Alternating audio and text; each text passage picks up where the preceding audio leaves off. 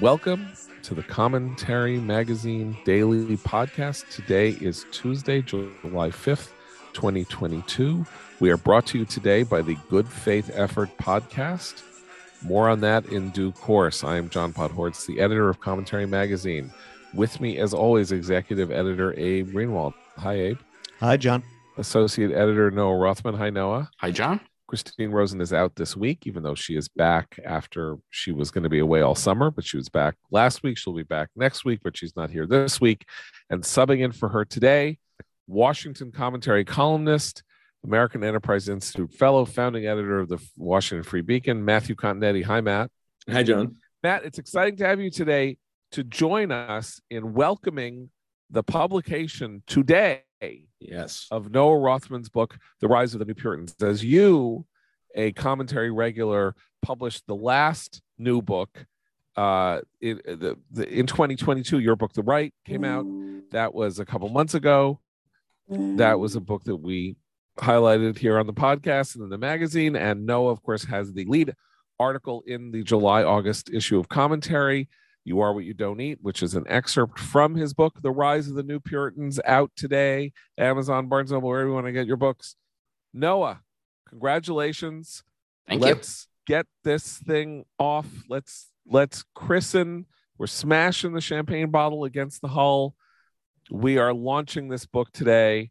Everybody, in the ambit of my voice, go order The Rise of the New Puritans by Noah Rothman. Because I'm looking at Matt's face while I'm trying to mention Noah's book.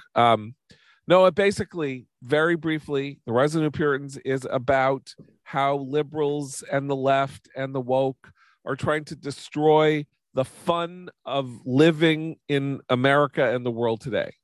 Yeah, it's kind of like Seinfeld, the book, because it's about everything.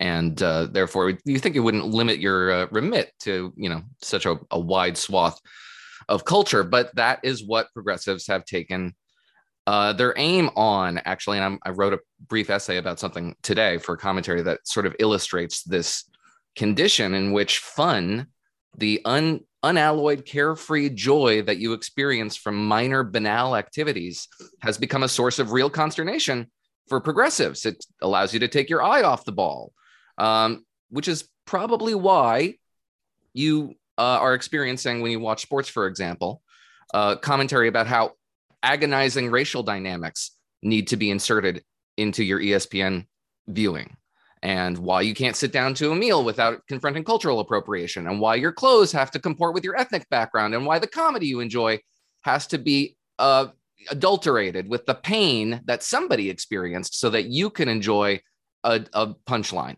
All of this is explainable, and I seek to explain it.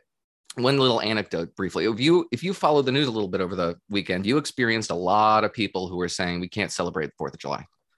4th of July is terrible now. The country is an evil place, a place that oppresses you and imposes its values on you, and our moral righteousness is in doubt. So they engaged in great displays of self-deprivation, big public works of labor in the pursuit of misery and immiserating everyone around you, and they think that this is a mark of their seriousness.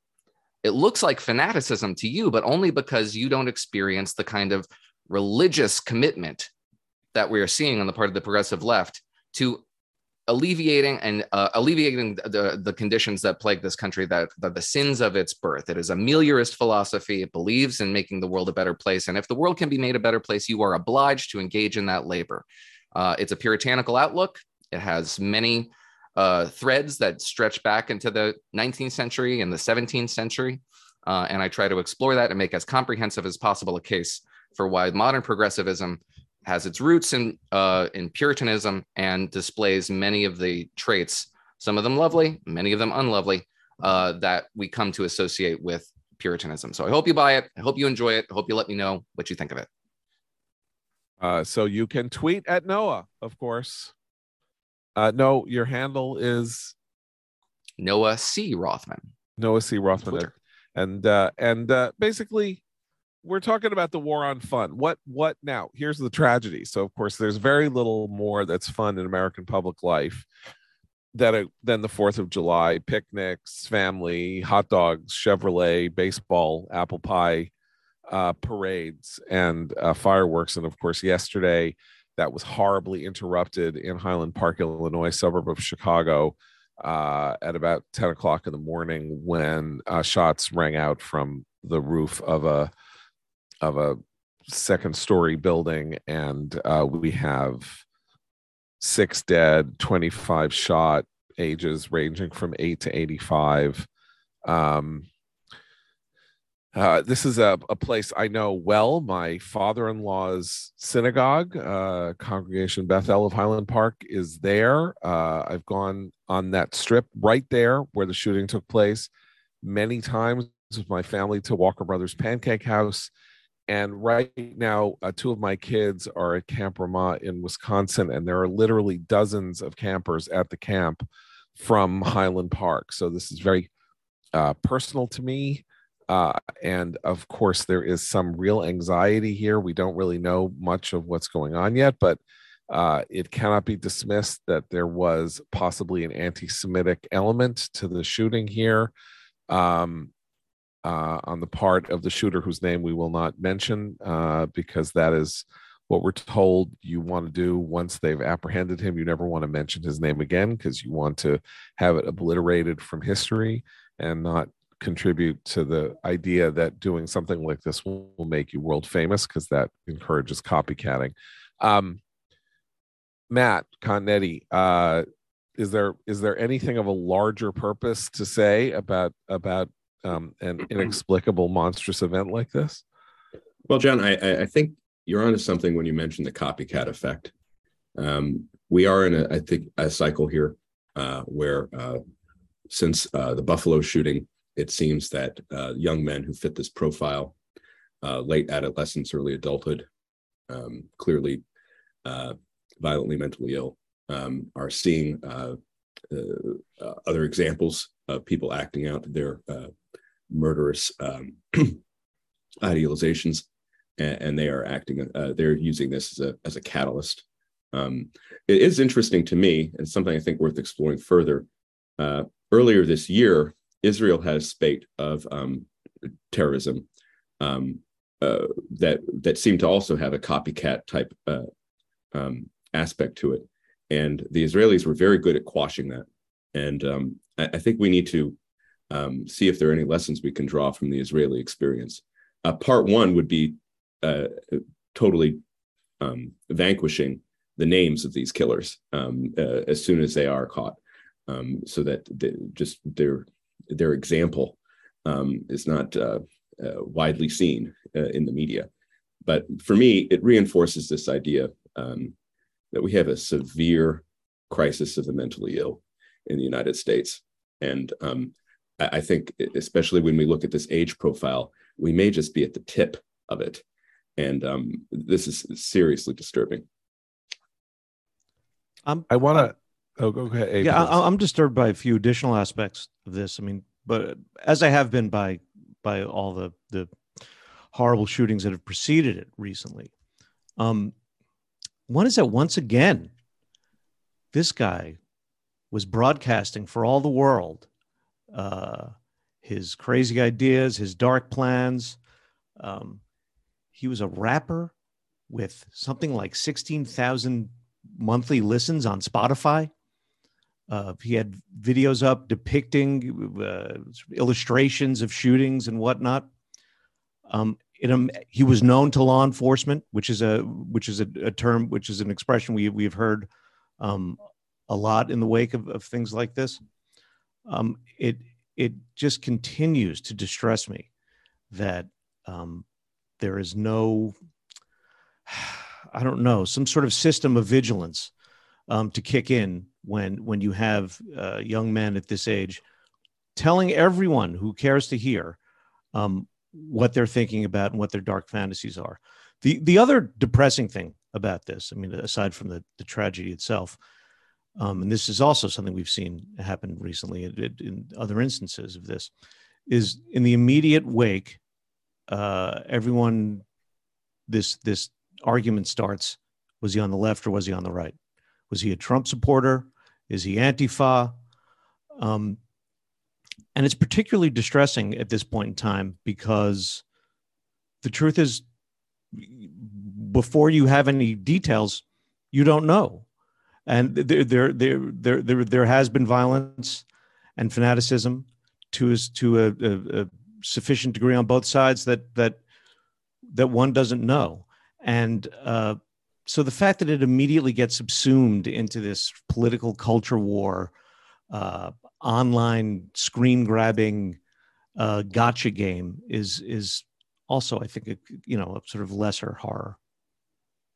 No, there's a quality when you think about this. So you say, okay, look, he's 22 years old. The Uvalde shooter was 18. The Buffalo shooter was 20. So if we take this range, white loner weirdo types between the ages of 18 and 22, there are probably 8 million of them in the United States, right?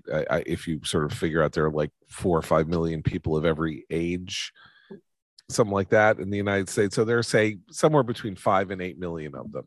And here are 3. And so we're going to somehow now say that every, male between the ages of 18 and 22 is a danger and has to be monitored. You can't do that, obviously, and it's nonsensical. But where I think Matt is onto something, and where this gets to be something that there might be some kind of public policy solution to, is that the risks from people in this very specific cohort in random violence are maybe sufficiently high that there is some kind of profiling that can be done. I'm not quite sure what it means for it to be, but if they're known to law enforcement, couldn't they be known to others other than law enforcement? I mean, this is one of the complaints that people in law enforcement make, is that because of the deinstitutionalization of the mentally ill over the last 50 years and all of that, a cop is now essentially a mental health worker. A lot of the time they're showing up at homes where people are, out of their minds because they're psychotic or schizophrenic or something like that. They're the ones who have to intervene. Why are they the ones who have to intervene? But that's sort of where we've gotten to. Is there a redefinition of the mental health system? Not that there is a single system in the United States. There are obviously thousands. It's a private thing, and states and localities have different ways of handling these things. But, it's like the Cheney 1% theory. It's like if there's a 1% chance or a 2% chance that something could happen where somebody has a nuke, you have to do something.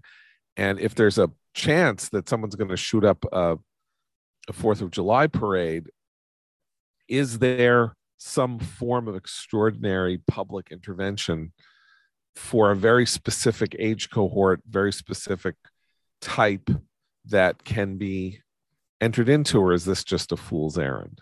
It's devilishly complex. Because you have constitutional rights, we cannot rely on law enforcement to proactively police. There has to be a private element to this. It has to be institutions, and most importantly, individuals in the lives of these people who are demonstrating observable signs of mental illness and potential violence, which is why I'm supportive of red flag laws on a philosophical level, because they are designed to emphasize and perhaps create a culture of personal responsibility that I find valuable. However, having a conversation with a friend of mine who's a veteran about these issues, and he's very nervous about the extent to which red flag laws can be abused, particularly for people who are coming out of the services. Now, let's say you have mental trauma, and maybe you go to a VA therapist, or a VA provides for a private therapist, and you have people in your life who want to do you harm. That's the sort of thing that they can use to take away your firearms. And so your incentive is not to seek mental help, because you could be targeted unfairly by people in your lives who have a grievance against you. That's the sort of thing that I had not thought about previously, and it would be a great injustice.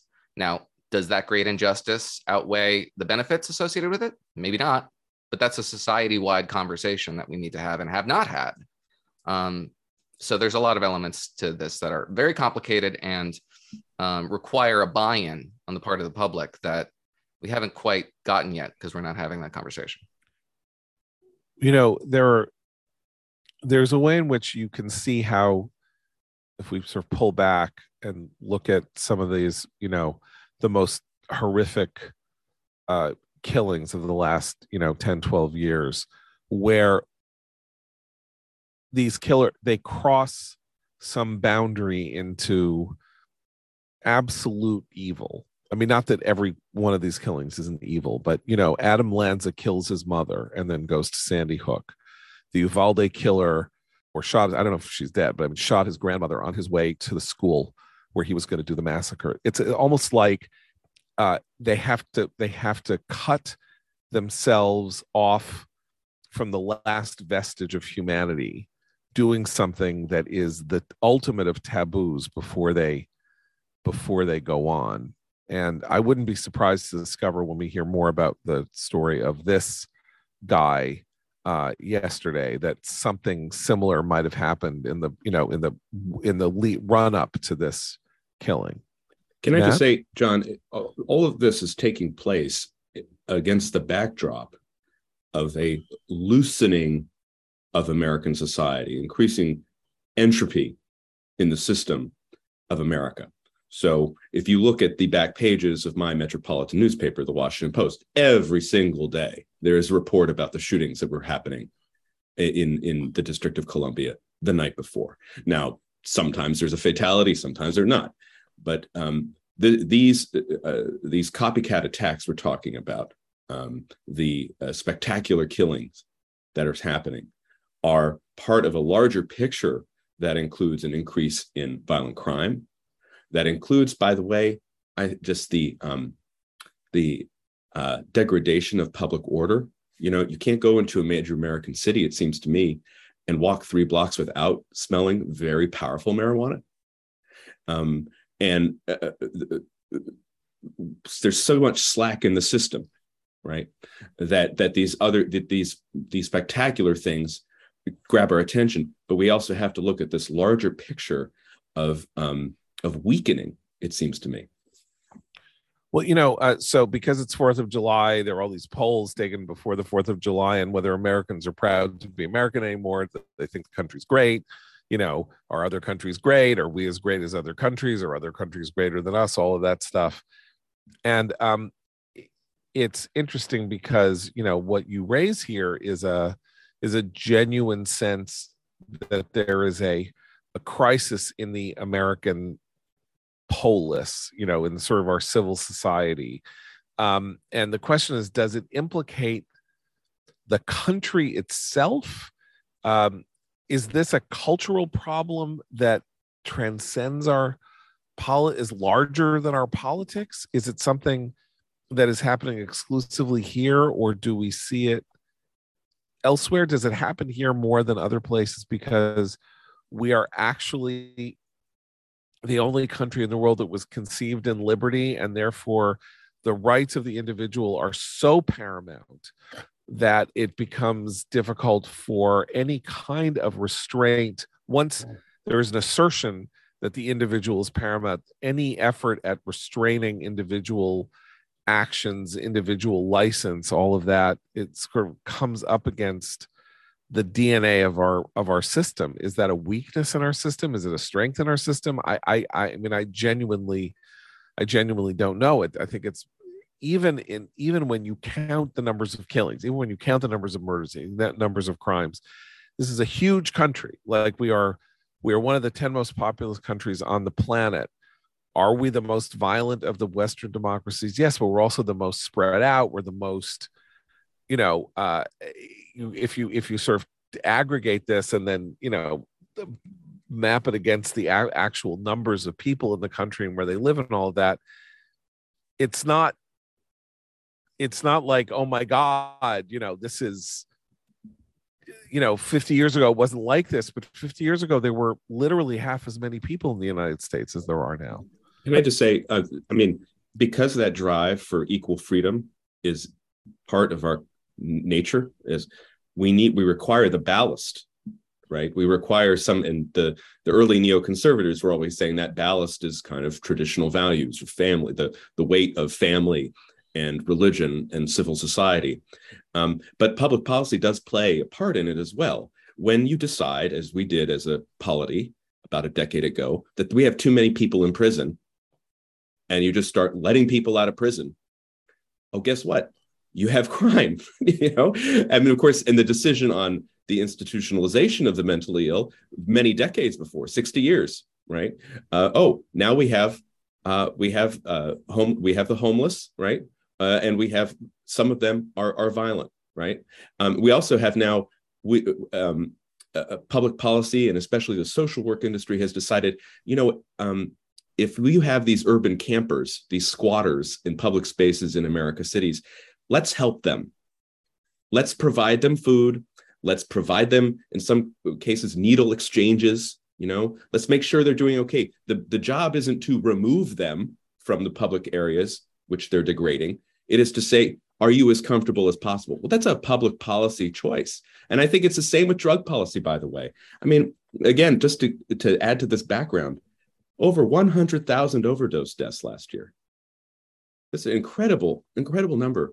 And yet, where is our drug policy conversation? Why isn't there a major American politician calling for a renewed war on drugs? I mean, it baffles me.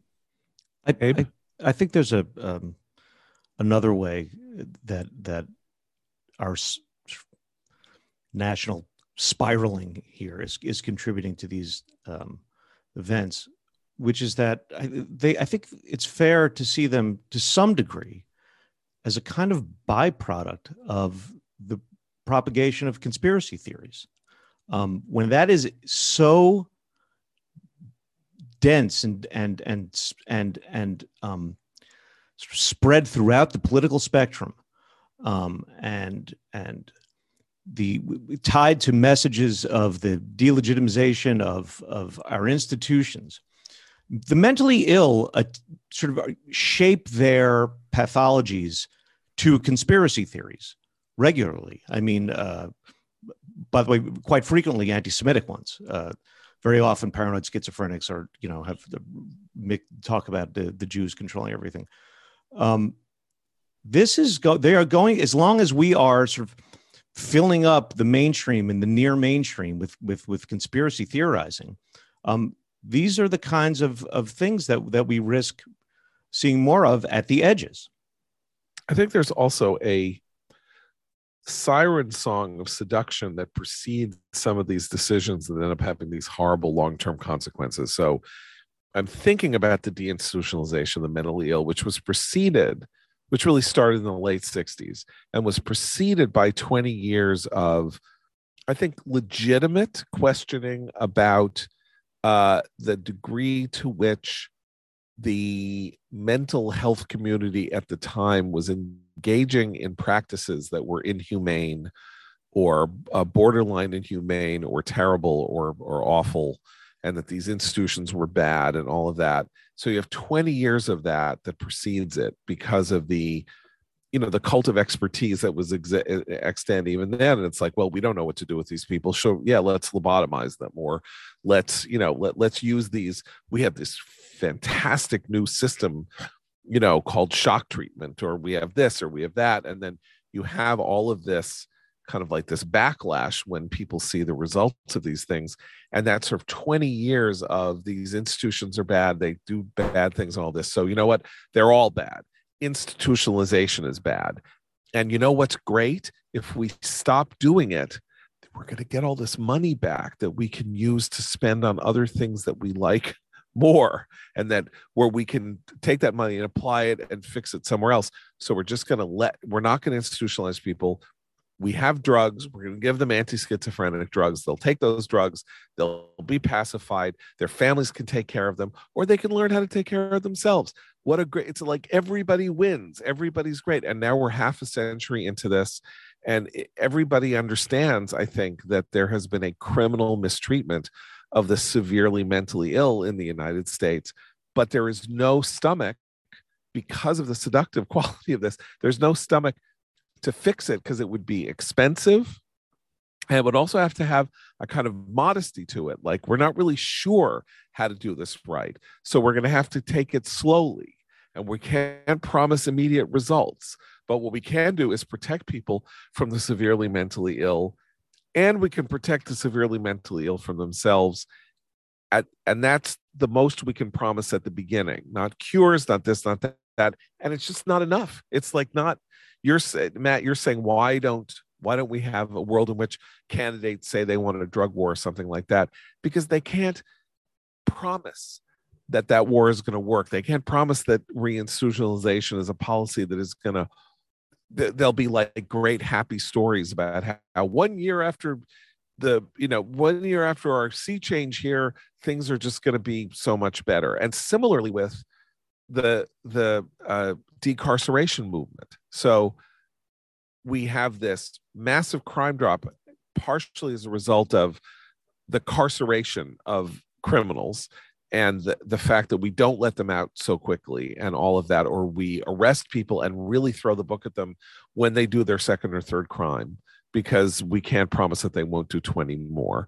And then 15, 20 years pass and they don't have kids, they're in jail, they're 50 years old, prisons are horrible places, maybe the guards aren't so great, the wardens aren't so great, things are terrible. And then you have this whole siren song seduction. It's like, you know what? It's not them. It's society. It's not their fault. It's the way they've been treated. It's the heartlessness of America. You know what? Let's let them out. We'll just let them out. You know what? It's going to be a lot cheaper. We can have fewer jails. We can prosecute fewer people. We won't have the courts jammed up with these cases. We can do other things with that money and that time and all of that. And what's more, we don't have to look to ourselves. We don't have to blame ourselves in the communities in which crime is the worst. This is structural. It's systemic. It's nobody's fault except the systems. And it's just very hard to resist those public policy temptations. You know what? It's great. It'll not only, it's like when Biden, when people say we'll go off conventional energy, and you know what? It'll be better and cheaper and we'll have more, and it's like this kind of pie in the sky promising, as though every move doesn't have an offset cost, or every transaction, it's just an interesting problem in public policy that is very hard to solve specifically there. And let me take a break now and talk to you guys about our advertiser today, the Good Faith Effort podcast. Very exciting. The Bible, as you know, has played a pretty important role in American society from the founding era until today, from our politics to our pop culture. But have you ever wondered exactly how? Well, that's where the Good Faith Effort podcast comes in. Hosted by historian, rabbi, and pop culture aficionado Ari Lamb, Good Faith Effort brings on incredible new guests each week from the world of politics, history, music, movies, faith, even venture capital, to host the kind of conversations you literally will not hear anywhere else. You want to hear a historian explain how the Talmud played a decisive role in political philosophy during the English Civil War? Or a legendary hip-hop exec talk about how Abraham in the book of Genesis helps him see Run DMC in a new light? Or maybe one of the world's leading tech investors explain how the prophet Isaiah informs her work with startup founders? A former reporter for ESPN reflecting on the Bible's lessons for having normal political opinions in a world gone crazy? Look, all I can say is subscribe to the Good Faith Effort podcast. Good Faith Effort on Apple Podcasts, Spotify, Stitcher, or anywhere you get podcasts. Listen in to the inspirational, fun, crazy conversations with Ari Lamb about the Bible's surprising role in American society you won't hear anywhere else. And we thank the Good Faith Effort podcast for sponsoring the Commentary Magazine podcast. Okay, where should we go from here? If we want to continue with the morosity, we can talk about how the news out of Ukraine is not good. The Russians have the last city in and around Luhansk in the Luhansk region has fallen. The Russians appear slowly but relentlessly to be securing their control of the Donbass, and we have reports of Ukrainian civilians getting increasingly depressed. On the other hand, the Institute for the Study of War says that the Ukrainians are doing whatever they can to make the Russians suffer as they do what they're doing. They are imposing costs. They are exhausting Russian forces. The Russians are going to have to take a pause for the next couple of weeks simply to like regroup, redeploy, figure out where they're going next. Russian mill bloggers and commentators on military matters are being quite openly aggressive about how bad the Russian strategy has been thus far. So I don't know. It's kind of a mixed picture. The picture again is of a multi-year grinding conventional war, and whether or not we and the West are going to have the stomach to do what it takes to continue to support the Ukrainians. Matt, what are you thinking about this today? Well, I think it's connected to our previous conversation, John, in this sense, is I've become more and more convinced that the moment requires bold and dramatic leadership on the domestic front and as well as on the foreign policy front.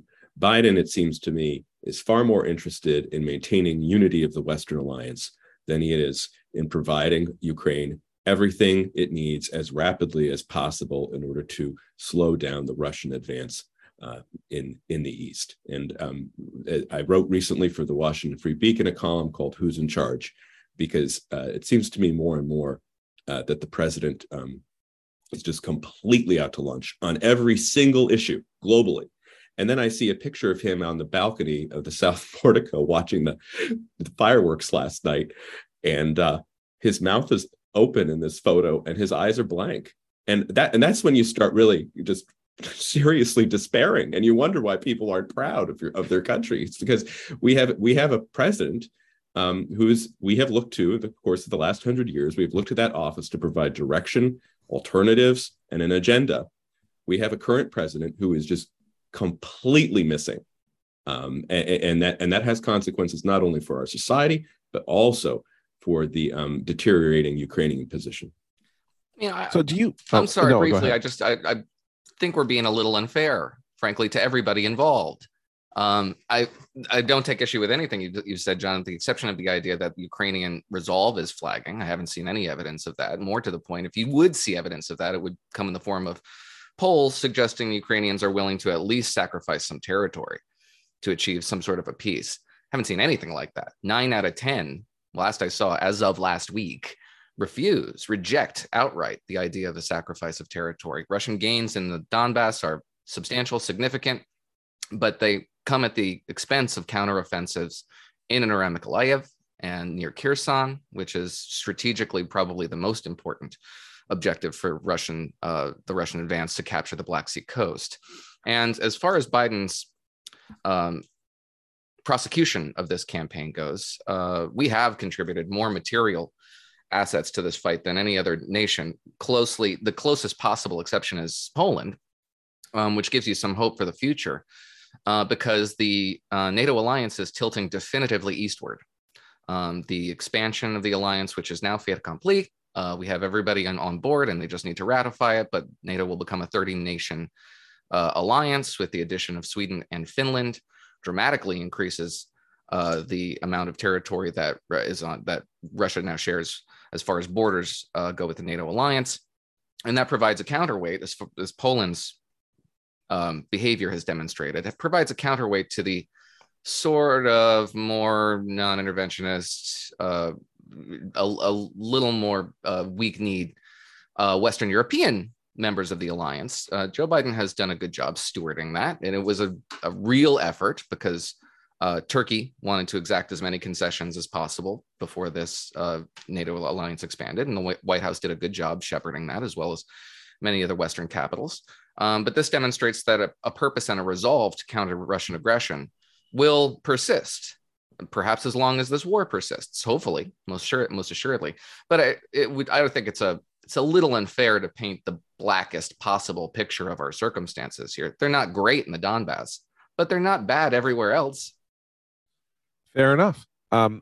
Matt makes an interesting point. The analogy that popped into my head, which is really wildly imprecise, but is McClellan in the Civil War. In other words, like Biden is this great achievement, right, which is solidifying NATO, enlarging NATO in the in the wake of the whole point of Russia going so aggressively here is not only because it wants to swallow up Ukraine, but because it wanted to make a point about how it wasn't going to allow NATO to threaten it or something like that. And now NATO's, larger, and the area on its border that is directly, that touches the Russian border is now larger because of, or will be because of Finland.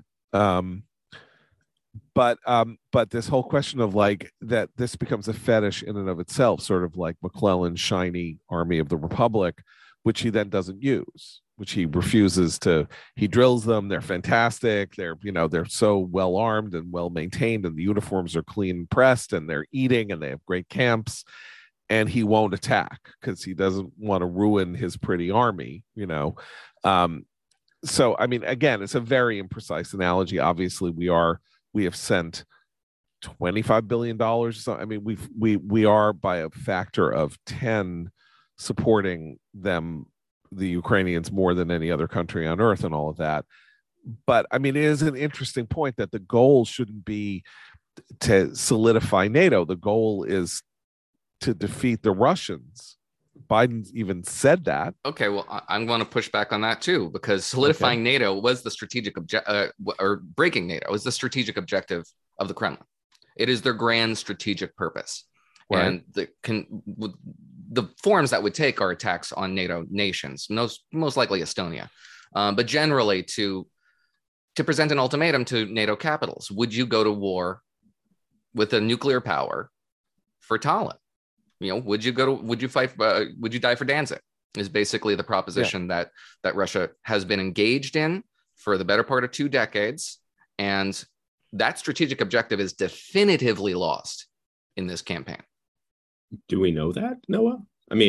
Since Ukraine's not part of NATO, it seems to me if he's not stopped there, his ambitions will still be expanded, and he would still look to Estonia. No, he has not been stopped in Ukraine. He most certainly had. If the objective was to break the Ukrainian nation, to break the state, that objective failed. And it hasn't failed. It hasn't failed yet. Let's be fair. They are. He lost the battle of. He lost the battle of Kyiv. Mm-hmm. He is winning the battle of the East. And I agree with you. I should have mentioned there have been some minor places where the Ukrainians are on the offensive, and the Russians abandoned Snake Island last week, and that was a victory. But I'd seen, for me, the most troubling part of Biden's press conference in Madrid last week was when they said, well, Mr. President, how's the war going to end? And he said, I don't know. We don't. We should be trying to end the war. We should be trying to end the war. How do we do that? Yeah, it has happened in tactical. We give them everything. We have put one hand behind our back from the start of this and what we're providing them. We continue to do so. I agree. We're giving them a lot of money. It's a lot of financial aid too, but we're still saying, well, we're not going to give you any system that can fire into Russia. Okay. Fortunately, that means that the territory that Russia has is expanding. So I don't know what that means for the I will absolutely systems. agree that the negotiations we have with ourselves over what Ukraine can and cannot do with the weapons we provide them are foolish and self-defeating. But the Russian objective was to break the Ukrainian nation state, to shatter its national identity. That is the purpose of introducing passports and new signs and outlawing Ukrainian language and outright folding some of this territory into the Russian state proper, which I think we're going to see rather soon, or at least these proto-republics, these pseudo-republics that sort of prop up and are not dependent or independent. That was the Russian objective, strategic objective. That strategic objective, I don't think is attainable at this stage. And the resolve of Western capitals has been profoundly heartening, and it remains, more than 100 days into this campaign. Now, can that change in the near future? It's possible, but it's not moving in that direction. In fact, it's moving towards more resolve, as the ascension of these 2 member states suggests. I don't want to analogize or take too much as an example from sort of media reports and things like that as being reflective of a changing consensus on what's happening. But where Noah, you may be being excessively meliorist is you can see a real shift in the tone of the coverage in which people, when I said Ukrainian civilians are getting increasingly despondent and all of that, I got that because I read 2 articles about it over the weekend. I can't remember where they were because that's the classic One was in thing the Times. Now. It doesn't matter as a matter of policy. What it does is it suggests a shift in the way this is going to be talked about. And if this war goes on for 2 years, and if after 4 months or 3.5 months, liberals who are all, you're not even allowed to invite Russian, to show a movie from Russia in your film festival, because that's how strongly we support the Ukrainians. No 1812 4 overture. months yeah, right. 4 months and things are rough. It's like then what's it going to be like next year? I think that when this is grinding, it's like something that George Will said 40 years ago. He said, if there had been cameras at Antietam, we would be 2 nations today. The media play a huge role, outsized role in how conventional opinion, the Times, the Post, the AP, BBC, NPR, all of that play a huge role in rallying elite opinion for the purposes of supporting a cause like Ukraine's war against Russia. And if they turn, I don't know that the American liberal elite doesn't turn. I agree with you. And I think we run a real risk here of starting to sort of a decision to manage the war as opposed to win it. For that to happen, Putin doesn't need to achieve his strategic aims. He has to make it hard enough on Ukraine that we can't quite see over the horizon clearly enough to sort of ramp up, continue, and try to actually help them expel him from the country. If it becomes and there's some of this already in the Biden administration, a sort of managing issue as opposed to considerations of victory, then this drags on, and then it changes, and fortunes will go back and forth on both sides, and then who knows where we ultimately end up. I mean, again, it's unknowable. We're all talking speculatively here. So the Ukrainians could have a great success. They have a success, they have a failure. The Russians have that's all part and parcel of a war that grinds on without a result. And so if you are, we just don't have a sense of how much stick-to-itiveness, Americans and the West have on something like this. Like, do they get bored? Do they start getting annoyed that Ukraine is commanding or demanding so much of us when it actually is demanding almost nothing of an ordinary American, except that its government, throws some money at it. They want to move on to something else. Well, I will say one thing, though. Biden is drawing a connection in American voters' minds between Ukraine and the situation at home when he continually refers to Putin's price hike for the inflation and the rise in gas prices. And so I think it's a very real possibility that more Americans are going to start saying as the war drags on, hold it, why am I paying over $5, maybe $6 in the future for a gallon of gas for this war that just seems endless? And that's Biden. The last week, someone was asking about the gas prices and the fallout effects of the war, and what are we doing? And one of Biden's advisors said, well, this is for the liberal world order. We're doing it for the liberal world order. I am sorry. I believe in a liberal world order. That is not going to command the support of the American voters. It is one thing to tell them, as Biden did during the State of the Union, that we are supporting Ukraine in defense of its freedom, right? Its national freedom.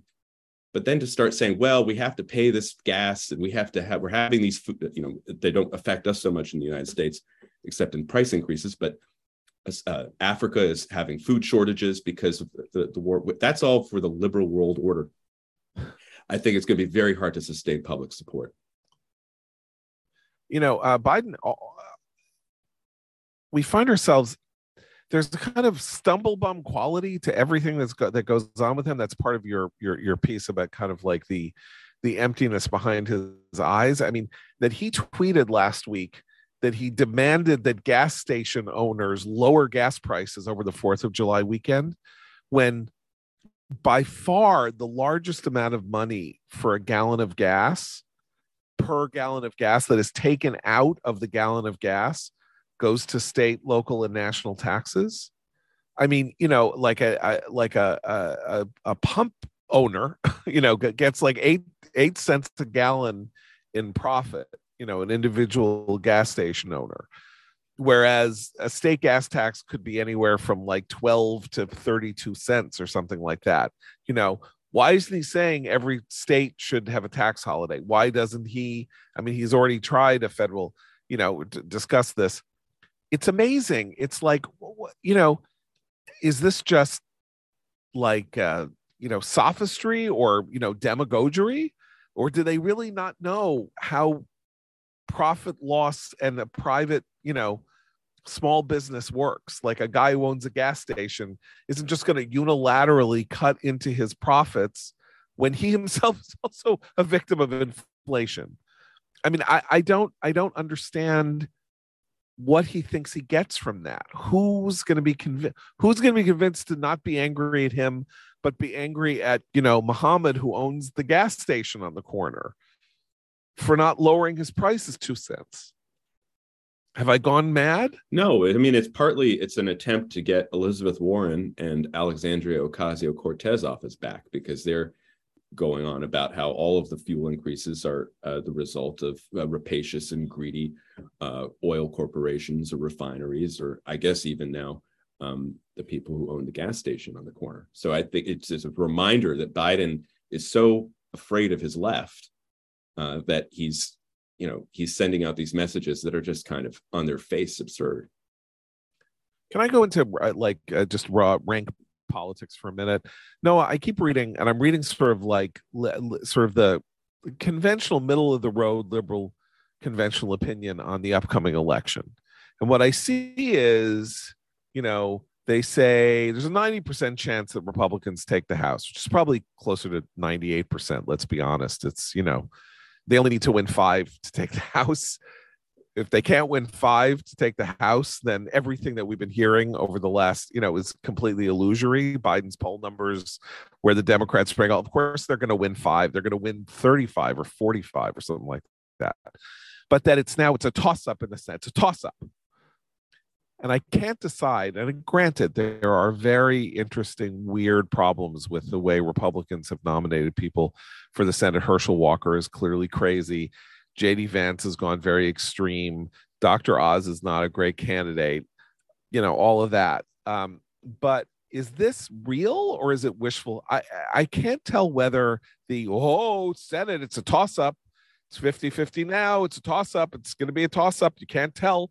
Generic ballot hasn't moved so decisively in the Republican, and moderate women are going to vote on Roe, and people don't like guns, and once they start in with the Roe is going to save them, or the gun stuff is going to save them, I think they're just doing what they did in 90. They're just pretending. They can't bear the thought that they're going to lose the Senate and the House, and so they're still holding out hope that they're going to hold on to the Senate, and it is coloring all the coverage.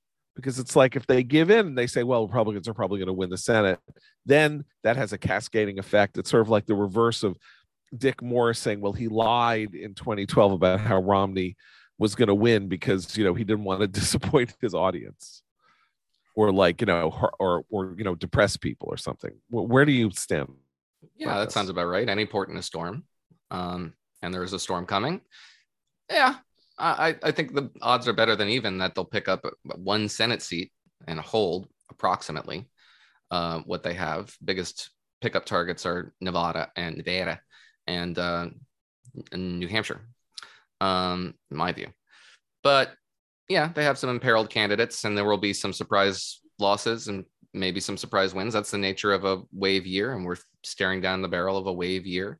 And if you only have to pick up one net, I mean, yeah, it's more likely than not, for sure. But not necessarily a big a haul. The problem for Democrats isn't really in 22; it's in 24 and 26 when they're very overexposed.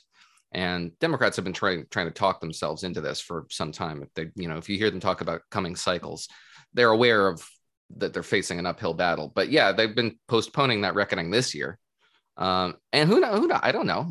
Most likely that it's in peril. But you could see Republicans losing a couple of seats because they have some very flawed candidates, and maybe 49, maybe 50-50 at the end of the cycle. Who knows? I mean, on the state level, Republican primary voters have been turning in a pretty dismal performance, in my view. So yeah, they will lose winnable races. It's just a matter of how many. Yeah, the House races tend to be more tied to the president's job approval rating, and so we're having this interesting divergence in some of the polling recently, where there's been it seems to me a slight shift toward the Democrats in some of the congressional generic ballot polling that's been going on. There's clearly a difference between both the president's job approval rating and the generic ballot and the performance of some of these Senate candidates. And I wrote about this also recently for the Washington Free Beacon in Ohio, in Pennsylvania, in Georgia, even in North Carolina. The Senate candidates are not polling as well as they ought to be. However, it's July. It's July. The campaign actually doesn't really begin until after Labor Day. And we also found, of course, in cycle after cycle recently, that the polling can be off. So my bottom line is that, this is borne out in the simulations that 538 has begun as well. I mean, I think the House is a lost cause primarily because Biden's approval rating continues to fall. I mean, that trend has not changed even after the shootings, even after the Roe decision. But in the Senate races and in the gubernatorial races, the candidate attributes matter a little bit more. And it's just the case that I think we're fielding a very, that is to say, the GOP is fielding a weak team of Senate candidates this year. I agree, but I do think that every piece of evidence that we have is of a wave, and a wave means a wave breaks in one direction, and it doesn't, then it's not a wave. In an odd way, if Republicans don't take control of the Senate when they only need a net one gain, then there won't be a wave. I mean, what happened in 2014, again, better candidates in this year, not the same kind of flaws as the Republican candidates in 10 and 12, but in 2014, the polling was so off that it didn't catch the 9-seat Republican pickup. And it is just July, but every indication we have, and there's so much wish casting, so much. This is an interesting thing about media bias, is the extent to which when news gets bad for the people they want, the causes they want, the things that they want, they're Frank Drebin standing in front of the fireworks factory saying, "Don't worry, all is well, nothing to see here," gets crazy. Like this, suddenly there's this talk about, oh, you know what, inflation may be breaking because there's some supply chain loosening up, and if you look at the long-term GDL number in the fourth chart on the second page, you can see that there's been a moderating, and then the consumer price index increase comes out, and it's up almost 7% year to year, just as it was the month before. And so they're just emotionally not prepared for the reckoning that is about to hit them, whether it's fair or unfair, whether Biden should be blamed for inflation or not, whether, the only thing that for which Biden can be blamed is A, saying that it was transitory, and B, enacting policies that liberal economists from the Carter administration,